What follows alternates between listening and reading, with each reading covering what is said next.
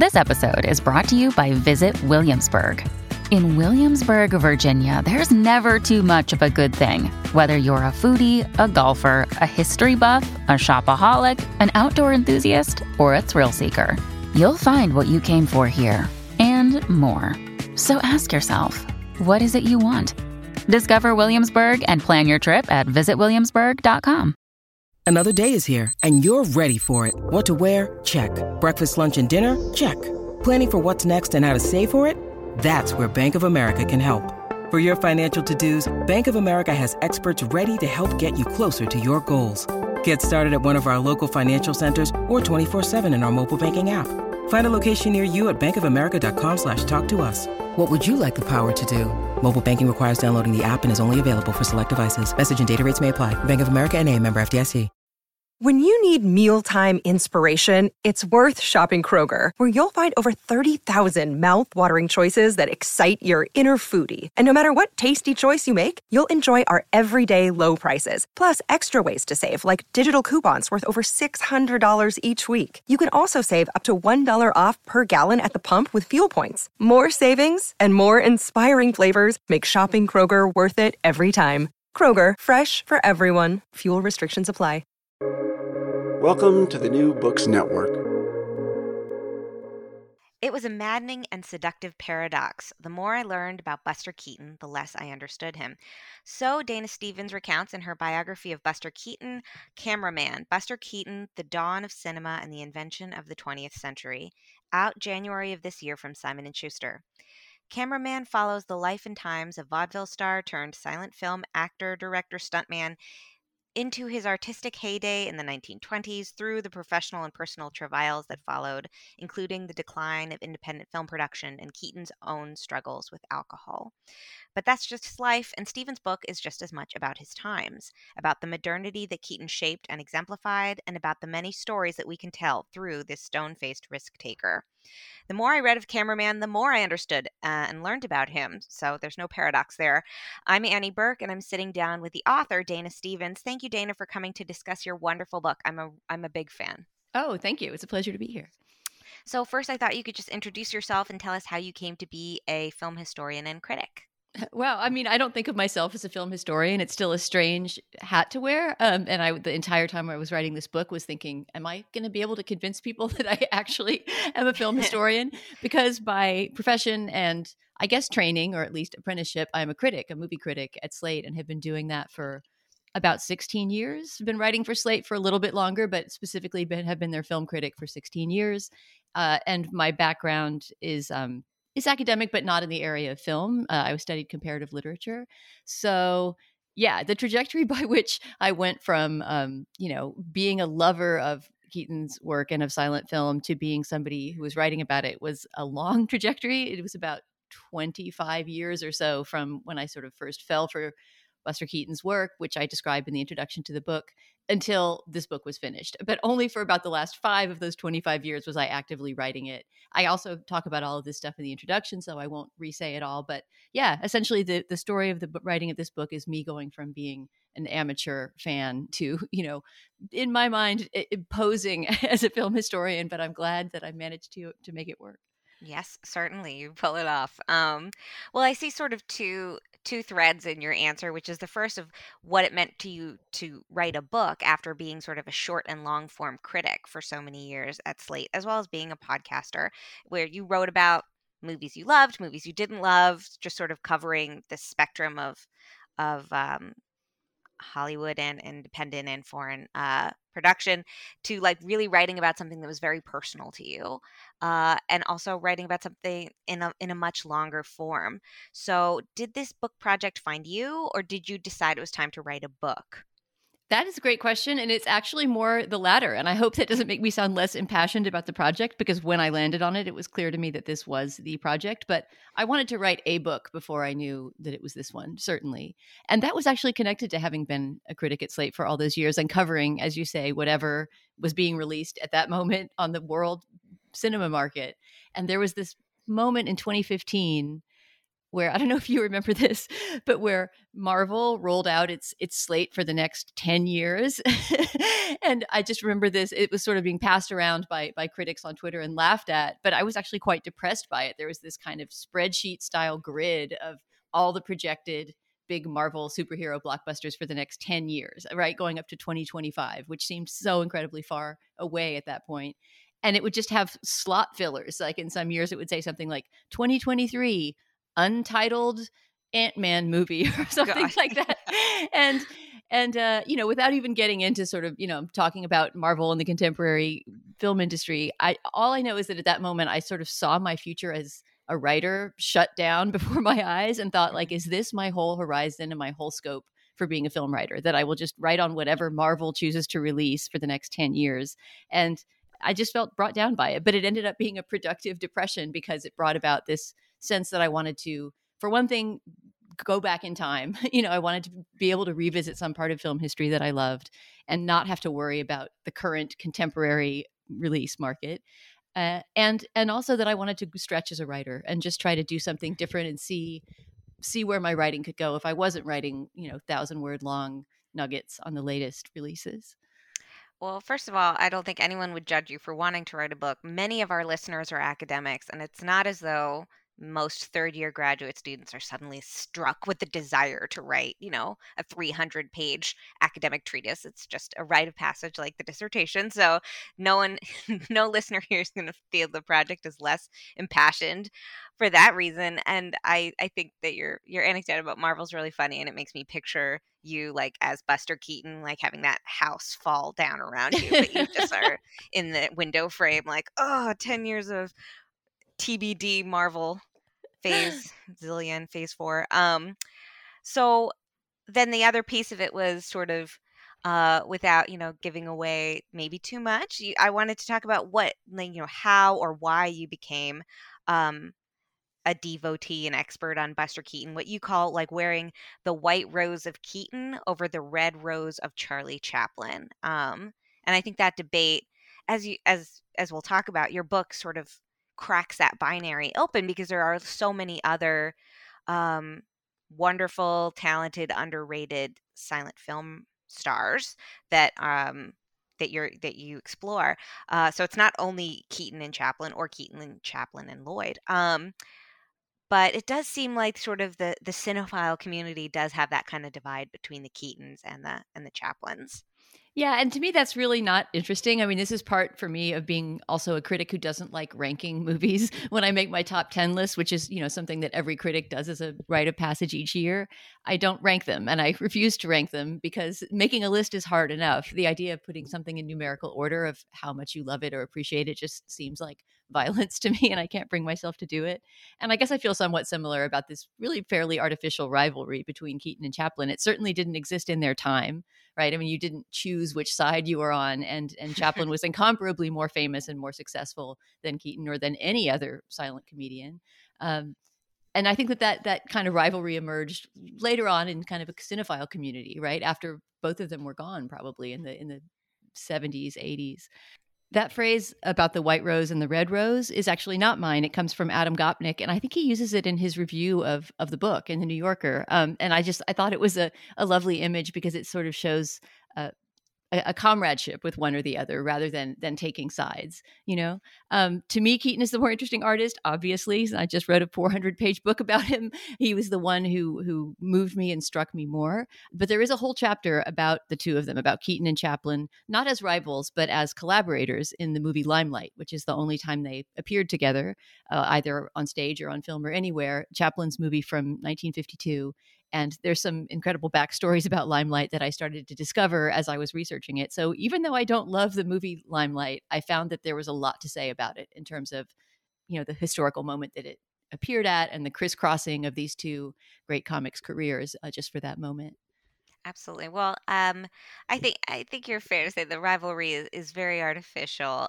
They both have their strengths as performers and have their own sort of personas that you may or may not resonate with. But I will say that just based on what I learned about both of them, Keaton and his love of television definitely makes him the one I'd want to hang out with. Like gotta love Chaplin, but I would be ashamed to tell him like what I'm doing on the average weekend night. Be like, I'm watching TV, Charlie. What do you want? Let's talk about your book, the scope and sort of the structure of your book, because it's not the typical sort of uh, biography or even the sort of celebrity biography, because it's really a history of the entire 20th century oriented around and told through the figure of Buster Keaton. So, can you tell us about sort of how that came to be? Like, was that the angle that you knew you were going to pursue when you started writing, or did it come to you as you were working? I think that I always knew that it would be an unusually structured book. I mean, I was never interested in writing, and I don't honestly feel like I'm capable of writing a traditional biography. It seems like a very thankless task to me. I'm very thankful that there are biographers, and there's nothing I love to read more than a good show business biography. But I was not interested in that exhaustive task of being the new Keaton biographer. In fact, there is another writer, James Curtis, who is the new Keaton biographer and who completely by coincidence was writing a book at the same time and more or less the same pace as me. And he has a brand new doorstop Keaton biography that just came out, which I just started reading. But that was not what I wanted to take on at all. Both because, as I say, to some degree, that's a thankless task, right? I mean, you're publishing sort of the most authoritative, the most fact-finding work that's yet been published on that person, or you're trying to do that. And then some period of time later, you're supplanted by someone else who's trying to do the same thing, you know? And I think what interested me in Keaton's life was always its intersections with other lives and other stories of his time.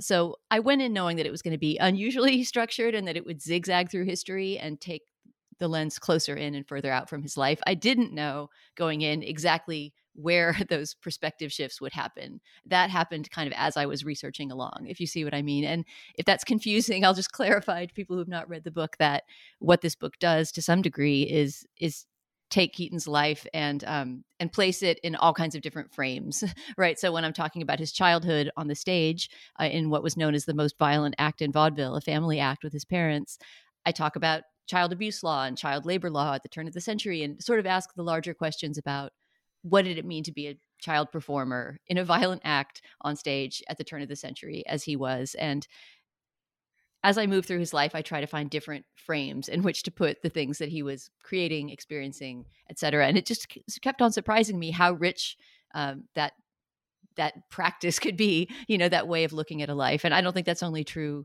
for Keaton. I think that is a way that I like to read biographies myself in my life.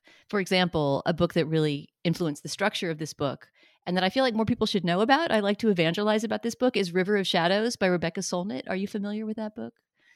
I'm familiar with the author, but I don't know that book. No. It's my favorite of her books. It's great. It's about Edward Muybridge, who's the photographer who, photographed the running horse it was the 1870s.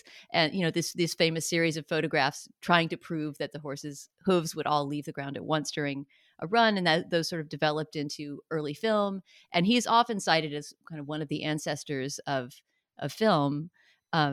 But she takes his life and looks at all the incredible things that happened to Muybridge during his life. He was involved in a murder trial and he, was an immigrant who changed his identity, and he photographed the railroads as they were extending across the West. And she sort of takes Muybridge's life and turns it into this kind of allegory. And it's a gorgeous book. Anyway, that book isn't like mine, but it sort of freed me up to do something like I try to do in mine. That's fascinating. I'm looking forward to reading that next.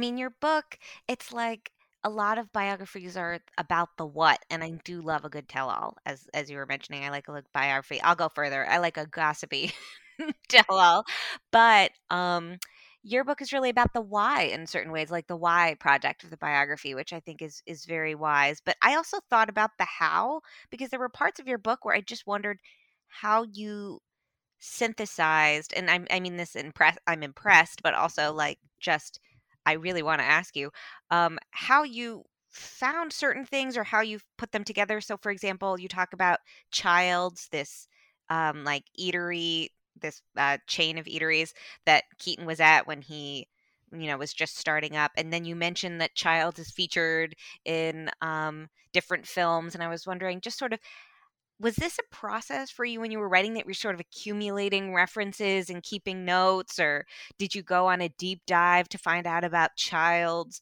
Just there was sort of an encyclopedic quality to your writing where I thought, like, how did she know that? How did she know about where Childs is and everything and stuff like? Does that make sense? Yeah, yeah. I mean, boy, I'm laughing at. Did you go on a deep dive about Childs? I mean, went on the I most. would. No, I think that would be interesting. it was fantastically interesting, but that was in particular that chapter, which is about a pancake house and a chain of pancake houses, and the connection with Keaton is simply that in one story that he told to his biographer about a pivotal day in his life, essentially the day that he, stepped onto his first film set and moved from being a stage performer to a film performer in 1917, he had breakfast at Childs, and he mentions that name, and that sent me down this Childs rabbit hole. And there was this long period, Annie, where I could not escape my obsession with the pancake house. And I just kept thinking, I'm going to send this to my editor and he's going to say, this should be whittled down to one paragraph. Yep. Right. And I really thought, you've truly gone off the deep end now. But everything I kept reading about this pancake house seemed like it had to do with the things that I was trying to investigate with, modernity and, the way that the country was changing in the first quarter of the 20th century. It was essentially the first fast food chain in the United States, which, given that how at the front we have been of, industrialization and mass production, it really made it one of the first chains in the world.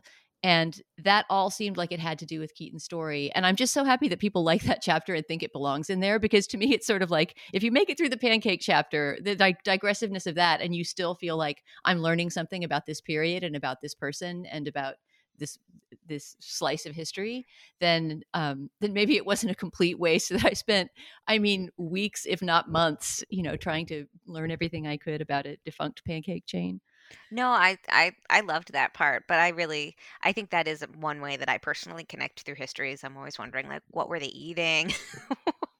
Like, I'm just finishing my own research project and thinking about, like, when she went to the meeting, do you think there were cookies? How would I find out what kinds of cookies were served? I haven't figured that out yet. Yeah, So it's material history, and I'm yeah, very interested in in that kind of history that really gives you the sensory details of what it was like to be in that time. I was curious because I thought that if you weren't doing a deep dive, then you were like keeping notes of just everything around you that you were finding, like that you were having like a sort of that kind of beautiful mind, things lighting up around you, like here's Childs and here's Childs. But maybe it's a combination of discovering and pursuing avidly. That's what it's like. But something else you talk about that maybe is a little bit more expected in line with like a Hollywood biography would be sort of looking at the personalities within early, or I should say silent film, independent production. And I want to talk about Roscoe, known as Fatty Arbuckle, and Mabel Normand. These are two fellow actor, filmmaker hyphenates who I would say are less known outside of a film studies context because they had sort of careers that were cut short for different reasons and that would have maybe been in that pantheon of the great silent film makers sort of for the general public and not for sort of early film experts had things gone differently. Can you talk a little bit about Arbuckle and Normand and their relationship to Keaton? Sure. Well, each of them gets a chapter. There's a chapter for Roscoe Arbuckle and a chapter that's more about women in the 1910s and film in general, but focusing on Mabel Normand. And really, I wanted them in there. Arbuckle is always going to be in a Keaton biography, of course, because he got his start, Keaton did, working with Arbuckle Studio, and they were close friends. And, Arbuckle's a big figure in his life.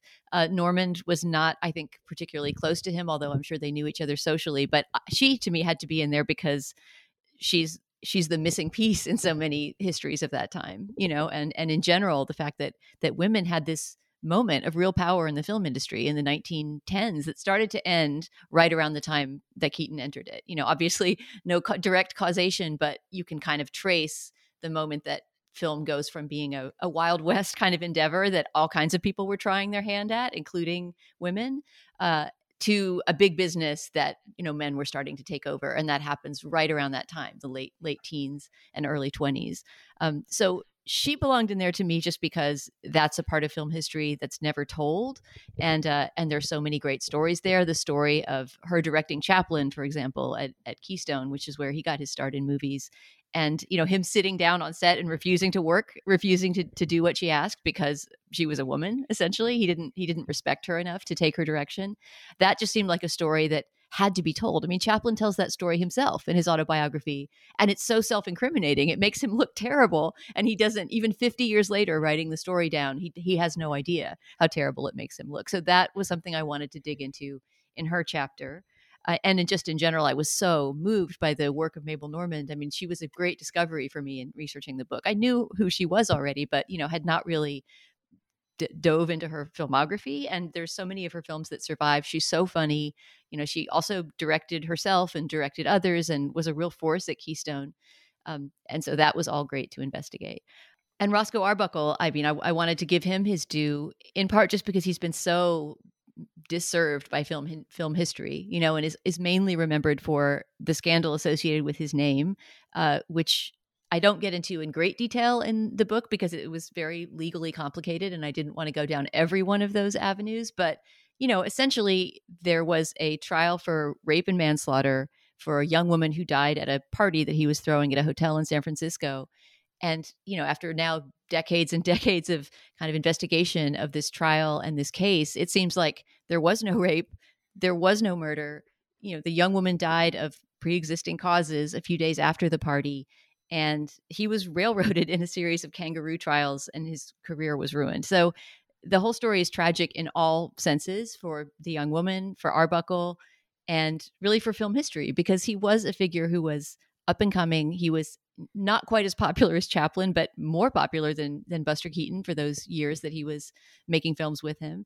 And, was just a real creative force in the industry. And it's sad to see that in history, even up until recent history, and for example, during the Me Too movement of a few years ago, the beginning of the Me Too movement, you would see vague references to the case thrown around as if they were references to, Me Too moments in early Hollywood. So it was almost like these myths, these false myths about Arbuckle had been folded into film history and just are used as a referent now, even down to his name. It hurts me to hear him called Fatty in references to him in film history, because it wasn't his name and it wasn't the name he used in his private life or liked to be called. I don't think he even chose it as a performing name. It was essentially, an insult that became a character name and that has now become his historical tag. So I guess I was just trying to rescue from history, what a talented director he was, what a good friend he was to Keaton, and how sad it was that his life ended as soon as and as sadly as it did. Yeah, and I really felt when I was reading about them that they both had this deep sadness or trouble that Keaton shared, but that Keaton managed to be the one. He managed to sort of have a turnaround, as we'll talk about. But that these are the reasons why careers end. It's a combination of sort of outside and sort of the trouble coming from inside the building, because Mabel Normand was very ill. I think she was an alcoholic, you mentioned. Well, she had all kinds of addiction problems that are somewhat unclear and that are also wrapped in layers of myth. But yeah, she had TB for many years and was wasting away in a way because of that, but also apparently was addicted to cough syrup. I mean, she was just a messed up. I mean, I call her in the book sort of the Marilyn Monroe of the silent era. She had a similar damaged and vulnerable quality, and also had inspired a similar desire to rescue her, on the behalf of her audiences. And she was a very beloved figure. It sort of just feels like your history sometimes is structured almost like a novel. Like these figures are foreshadowing what might happen to Buster Keaton, these kind of like mirror images or different paths that happen to these stars in this, as you can say, this kind of Wild West moment of Hollywood pre-studio studio era. And one of the films that you talk about that sort of was being worked on, or one of Keaton's earliest films, is called 1 Week. It's only 19 minutes long. Tell me what year it's from. It's not a quiz. I just forgot to write it down. 1920. But it really functions for you as a kind of master text of what's to follow, both kind of artistically and even personally for Keaton. So can you tell us a little bit about 1 Week? That is not a film I had seen before I read your book. Oh, I'm And it glad. was, I'm glad the book induced and you to see it. It's I great, isn't literally it? put the book down and just went to YouTube. And I was like, I think I get the feeling I cannot move forward with this book until I watch 1 week. And it was certainly worth the 20-minute investment because it's not only is it really funny, but you do come back to it as this kind of important expression of Keaton's vision. Yeah, I think I tell you in the book to put the book down and go Oh, watch it. then At that that's why I moment, did it. Yeah. you are I'm a obeying very my orders. obedient reader. I am. Yeah, I mean, and the reason I do that is because the last gag of 1 week is just so funny. I didn't want to just describe it and spoil it. I wanted whoever was watching the movie to have it fresh in their mind as they were reading. Yeah, I mean, 1 week isn't the only place in the book where I take a film of Keaton's and kind of interpret it as a text about his life and about history, but it is one of the major ones, one of the major turning points, and that's for a few reasons. I mean, it's the first release from his independent studio, from the Buster Keaton studio, which got started in 1920. So essentially, after his Arbuckle apprenticeship years, 1917 to 1920, he inherits Arbuckle Studio because Arbuckle moves on to make feature films. This is still before the scandal, and the very first film that he releases, not makes, but chooses to release as the kind of flagship release is 1 week, which I think is just one of the great directorial debuts in American film history. I mean, it's such a perfectly structured, as you say, it's only 20 minutes long, but it gets it done. You know, it's a great romantic comedy. It has unbelievable stunts and jokes and sets and, you know, the things that he would later become famous for, these kind of rigged houses and, you know, props that do crazy things and using the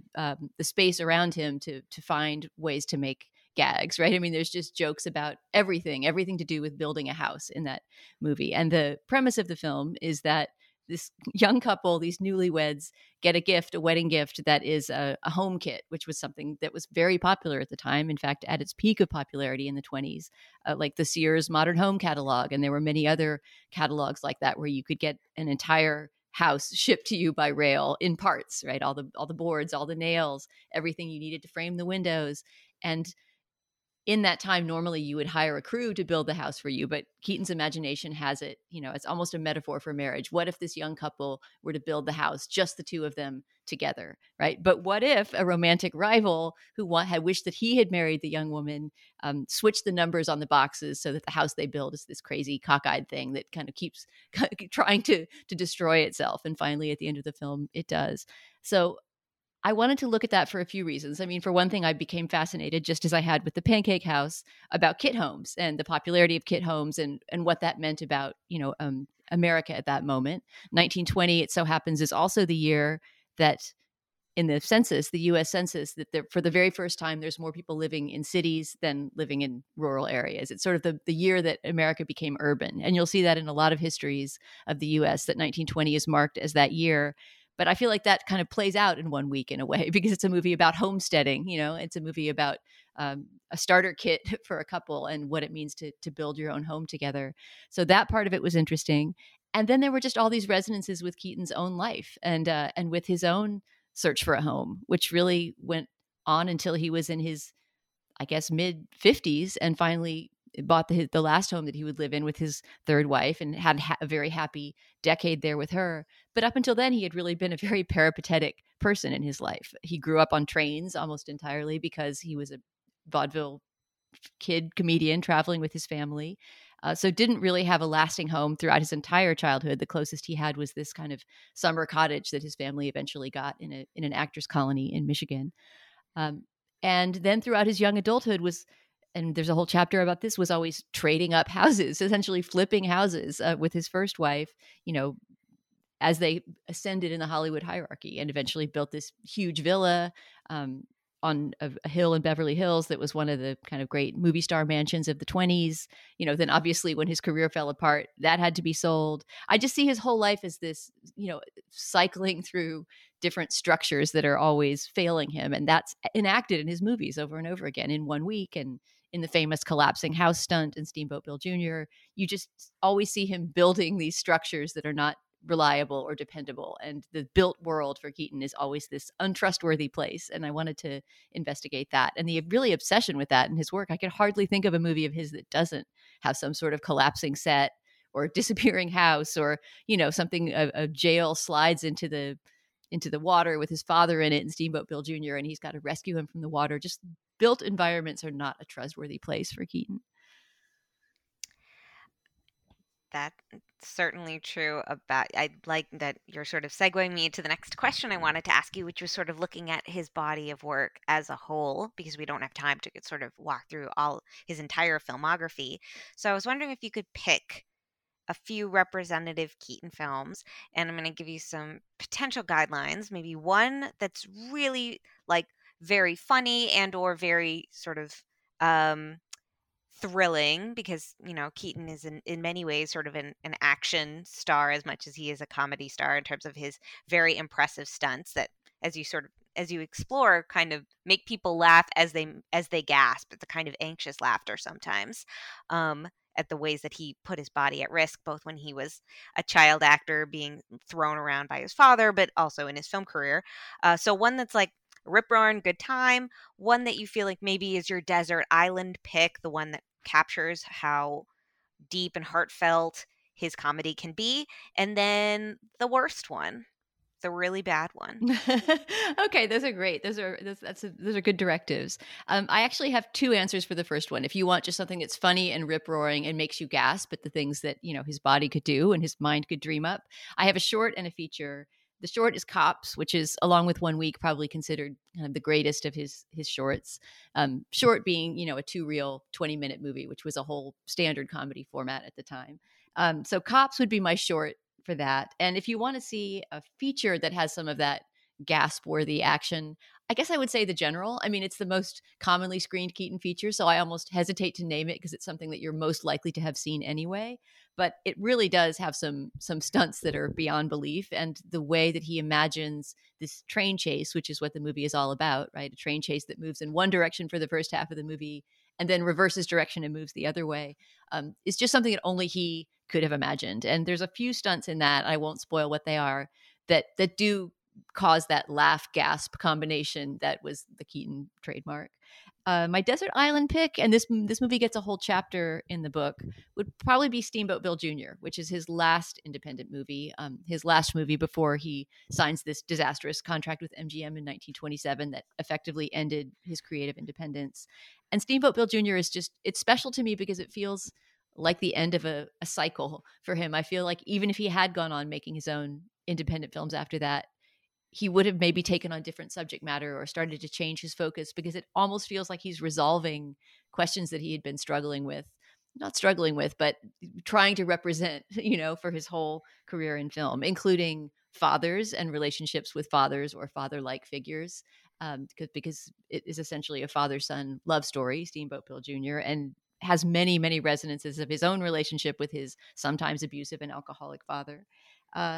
And those images of houses that I mentioned, those images of cities and shelters falling apart and failing us, that's exactly what the unbelievably funny and exciting climax of Steamboat Bill Jr. is all about, which is the famous hurricane scene where not only that house collapses over him in that, image that you can see repeated in GIFs on Twitter every single day. I mean, if he ever comes up, you see that image of the house frame falling, but people don't put in the context that happens in this entire sequence of just, utter madness of wind machines blowing and, him grabbing a tree that's then lifted up by the wind machines and dumped into a river. And, the jail that I mentioned, jailhouse with his father in it that slides into the water, just a real delirious finale of collapsing houses. And that just feels to me like he's almost putting a point on a certain series of obsessions that he had throughout his career. So yeah, Steamboat Bill Jr. is a special one to me, but anytime you ask me for a favorite, I'm kind of picking at random.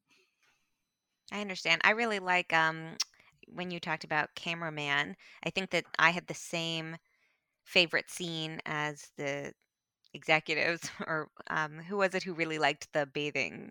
Oh yeah, it was Irving Thalberg at MGM. That's right. Yeah. MGM's Irving Thalberg really liked that. I cannot get out of my head the memory of Buster Keaton's expression when it's clear that the oversized bathing suit has come off in the pool, because it is it's wildly subtle. Like, I don't know, in a way, you can't see what's happening beneath the water, and he doesn't have sort of an over the top, like, expression of shock and embarrassment, but just, you can tell just in an instant, like, oh, it just came off in the pool. He's such a master of facial pantomime. Yes. It's incredible. There's that moment. Yeah, he realizes it came off. And then the moment that I've seen so many audiences crack up over this, the moment when he spies the lady whose bathing suit he decides he's going to steal, right? And he starts to swim toward her, and I don't know how to describe it, but he turns into a shark, right? Something about the way he moves and the way his face looks, he suddenly becomes this predator. Like, I'm getting that bathing suit off that woman so I don't have to get out of this pool naked. I mean, it's a timeless joke. I absolutely love that swimming scene.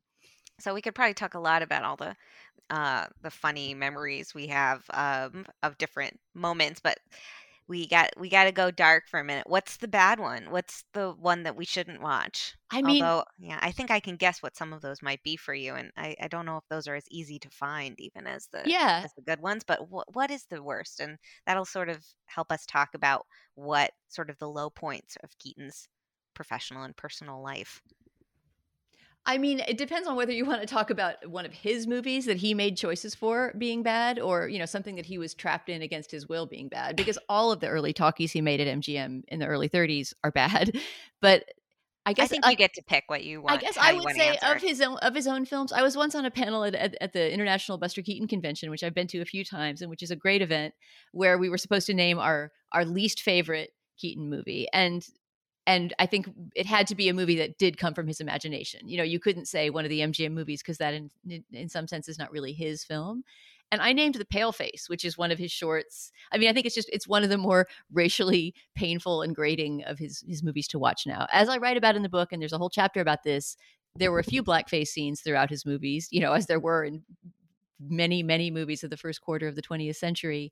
And they are disturbing to watch. But I think The Paleface, which has more, red face scenes, it's a movie about him joining a Native American tribe that kind of adopts him.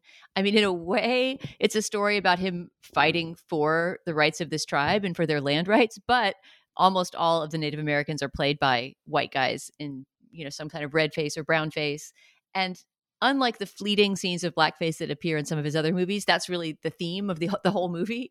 So even though it's got some really good jokes and stunts in it, it's just painful to watch now, right? I mean, it's just extremely dated and offensive. So I think The Paleface would be up there with least favorites. Although I have to admit, there are still some jokes in it that make me laugh every time.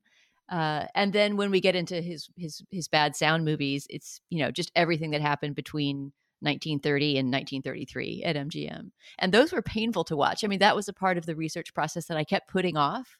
I hadn't seen those movies except in clips, and I knew that I was going to have to watch them to write about them. And once I did start watching them, I had lots to say about them, and it wasn't too hard to write that chapter, or not harder than any other. But to get myself to put those movies on, and to watch especially the ones late in his MGM period when he was sort of visibly falling apart on camera and so miserable in his personal life, that was a painful part of the research. What was it that, I mean, early sound film was kind of a rocky transition for a lot of artists and a lot of filmmakers, technically, and just sort of as certain performers were finding their footing, but what was it about Keaton that MGM didn't get or didn't understand? Because you sort of talk about how Keaton sort of engineered his own persona as a filmmaker and as a director of stunts. And when MGM took over, he'd sort of been promised that he was being put in good hands by his brother-in-law. But he was wrong, because he wasn't in good hands. The people in charge did not see what you see in him or what he saw in himself. So what were they missing? I mean, really everything. It's hard for me to think of another example of a performer being as misunderstood by his collaborators as Keaton was in those early 30s movies at MGM. I mean, they got him specifically because they needed a comedy star. MGM did not specialize in comedy. Louis B. Mayer, chief of MGM, was not particularly fond of comedians or comics. It was just not his taste. He liked melodramas and beautiful women and a certain kind of a big, glossy, what you think of as an MGM production. I mean, everybody knows even now sort of what an MGM production of classic Hollywood era felt like. And so they got Keaton in order to have a comedian, and then just slotted him into their system. Their system being something that, to a large degree, Irving Thalberg came up with. Irving Thalberg being, the boy wonder producer who was in charge of Keaton's unit pretty much. Didn't work with him that closely on a creative level, but decided who would be plugged into his projects, put it that way. And Irving Thalberg's way of working was just completely antithetical to Keaton's. I mean, the idea was you have a team of writers, over in the writers' building. They will generate a script, and you'll be assigned a director, and you do the whole thing not on location, but on MGM sets whenever possible. Obviously, the coming of sound locked them down even more, right? Because you need to be in a sound studio, and you need to have a certain kind of lights and a certain kind of microphone, and it has that static feeling of early 30s talkies. But even when he was doing his first two silents at MGM, there were just a lot more restrictions on his freedom and creativity than he was used to having, and he did not adjust well to that. I mean, I'm not trying to make him only the victim of MGM, because he also just was somebody who handled very poorly, this sudden loss of his creative independence. And so, although he managed to make a couple of good silents with MGM, when sound came in, he was really sort of trapped by the system, and then started to drink too much, started to lose this work ethic that had just been had driven him his whole life, and in fact would come back to him again, and he would once again be somebody who was on the job, doing what he was supposed to do, trying to make good comedy. But there was this brief period where, as he himself put it, I didn't care if school kept or not. There was just a moment that he started to skip out, not show up on set, leave on drinking binges, womanize. He was a real mess for a few years and did not handle his that transition well at all. Yeah, and I remember you say he sort of becomes Elmer, this figure. He's named Elmer in a lot of the movies. Yeah, that was a character created by MGM. They essentially decided, he needs a different persona, and instead of sort of letting him create the persona as he always had, they created this character named Elmer. At least he's named Elmer in most of the MGM movies, who's kind of a rube. He's kind of a dumbbell. Just all of these qualities that Keaton had of a certain kind of naivete or simplicity, they misinterpreted as just being dumb, and so there's a lot of scenes where he's kind of being tricked by other people, or he kind of passively goes along with other people's schemes. And it's, to me, it was taking, some of the most beautiful elements of his persona and twisting them into something that really had nothing to do with it. Yeah, I think that maybe, you write about this, but the kind of the blank facedness, they saw that as stupidity. But when you actually watch his films, there's a lot going on, and the smallest movement on his face conveys how much he is understanding or plotting or trying to hide. And it seems like nobody was watching him very carefully. Or like you said, the studio was not really invested in developing their comedy talent. They just needed to have someone there at the table and have someone representing the comedy contingent. So he went through this really steep decline. And after this slump, he managed to pull himself out. And I think that was a combination of personal, I don't even know, it's like happiness, a third marriage that really took, and with a very supportive partner, but also new opportunities that presented themselves. Can you talk about sort of his post MGM renaissance? What you think were some of how Keaton was able to sort of return to himself as an artist, both by your estimation and sort of in his own mind? What was the work that he did after MGM that was meaningful and his favorite? Yeah, well, I mean, there's two phases to that. There's two MGM periods that he has, and the second one, which I write about in conjunction with F. Scott Fitzgerald, the novelist, who also worked for MGM at the same time.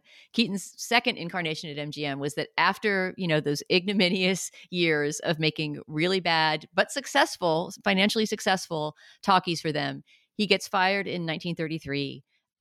Goes into this deep spiral of depression, drinking, just a really horrible few lost years where he also marries his sobriety nurse, this woman who was assigned to keep him from drinking, winds up being his second wife. And she's kind of a shady figure. And they have this kind of awful 2 years together. But after he gets through that rocky period and gets sober, more or less, for what sober meant, for him and for 1935, after 1935, he starts to put his life back together, eventually goes back to work at MGM behind the scenes as a gag writer, and kind of keeps his head down. I think he was a good employee in that second era, but he was not obviously in front of the camera. He was writing material for people like the Marx Brothers or Red Skelton. He was creating gags. Judy Garland, he also wrote some physical comedy for, and even directed it sometimes. He would be there on set kind of choreographing the comedy and making it work. So that second period to me is almost, it's a period of healing for him. It's a very modern word to put on it, but it's a moment when he's kind of getting back his confidence. As you say, happily married after 1940 to his third wife, Eleanor Keaton, and putting things back together. But it's not until TV comes along in the late 1940s and early 1950s that he really has a career resurgence. And this was a fun part of the book to write because I wasn't that familiar with the TV he had done. I mean, I knew that he had a guest appearance on The Twilight Zone and he had been on Candid Camera, and I'd seen those things on YouTube, but I didn't sort of realize that he was really a ubiquitous presence on TV in the 1950s, whether it was doing guest spots on variety shows like Ed Sullivan or playing a character in a sitcom. He was on the Donna Reed show twice. He's just, I feel like you couldn't turn on your TV in the 1950s without seeing him in a commercial or in a, guest spot or something. And it was a really great period for him. I think he loved TV, as I talk about in the book. He liked to watch TV. He was a very early adopter of technology in general. And he liked the possibilities of what, TV could be. For example, live performances, which were a really big thing in the early days of television. I wonder if he was drawn at all to sort of 1950s television in that it had that kind of Wild West experimental openness of his sort of 1920s film, that there was this kind of, just openness about what it could be and making it quickly. And it wasn't, it took a little while for television to become kind of organized and absorbed into like the Hollywood machine. So I'm sort of picturing him watching the Vadio Stars and being like, yeah, that's a good time. Yeah, I recognize this. This is all really legible to me, reminding him of sort of his own artistry and his own, like his own heyday. I hate to say heyday. That makes it sound like everything he did afterward wasn't as good, but certainly sort of his masterpieces that came out of the 1920s. And the last sort of question I have about him is, just like Mabel Normand's work was only recovered and preserved through the work of scholars of, women film pioneers. And Buster Keaton's work could also have sort of fallen into something of an archival hole had it not been for people like his wife and other historians that were committed to recovering him and sort of reinstituting him into the historical pantheon, trying to find the word for that. But I guess I want to ask sort of, how did Buster Keaton's work get preserved and promoted and sort of after his death in 1966? Yeah, I mean, this all started to happen long before he died, and I trace that in the book a bit, the critical rediscovery of his work, which really started in 1949 with this essay by James Agee, the film critic for both time and life in different periods, but this piece was for life. And he wrote this article. I mean, it's funny in our day to imagine an article by a film critic being something that's so influential, but it really was. It had a section on Chaplin, on Keaton, on Lloyd, and also on Harry Langdon. But really, it was just a kind of song of praise for that period and for the importance of rediscovering our own film history, because those films had so fallen, with the exception of Chaplin, I guess, who always remained popular and beloved, those early films.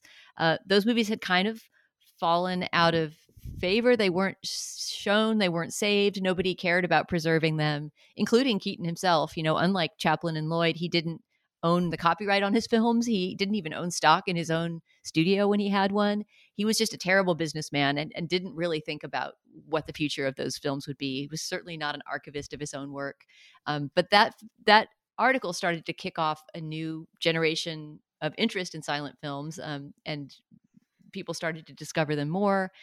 And then during Keaton's own life, I think this would have been in the early 60s, late 50s, early 60s, he crossed paths with this young, I guess you'd call him an archivist, but a collector of silent movies named Raymond Rohauer. And this guy was trying to round up all the silent films that he could and essentially slap his own name on them and profit from them. He was a profiteer and was called the Vulture of Hollywood by some who didn't like him, including Keaton. But he was very useful to the Keatons, to Buster and Eleanor, because he really set about with great energy trying to find the films that had been lost and, get the rights to them and get them distributed and shown. And so by the time Keaton died, not all his films had been found. There were still some missing ones that were found later after he died, but he was starting to realize that there would be an afterlife and a legacy for his work. And that must have made him very happy. He was not the kind of guy who would be extremely verbal about that fact, but there's a story of him going to the Venice Film Festival in the last year of his life, not connected with his own films, but connected with this Samuel Beckett scripted short film that he was in, kind of an avant-garde movie, a very strange thing for him to appear in at that moment in his life. And the Samuel Beckett movie was not enjoyed at the festival at all. I think it was booed. But when he got up to take the podium afterwards, he got a 5-minute standing ovation. And he had tears in his eyes as he thanked people at the festival. And that moment always makes me feel like he knew. He only died a few months after that. But I'm sure that he died knowing that, his work was beloved and that it would outlive him. That's a lovely way to close our conversation about Keaton.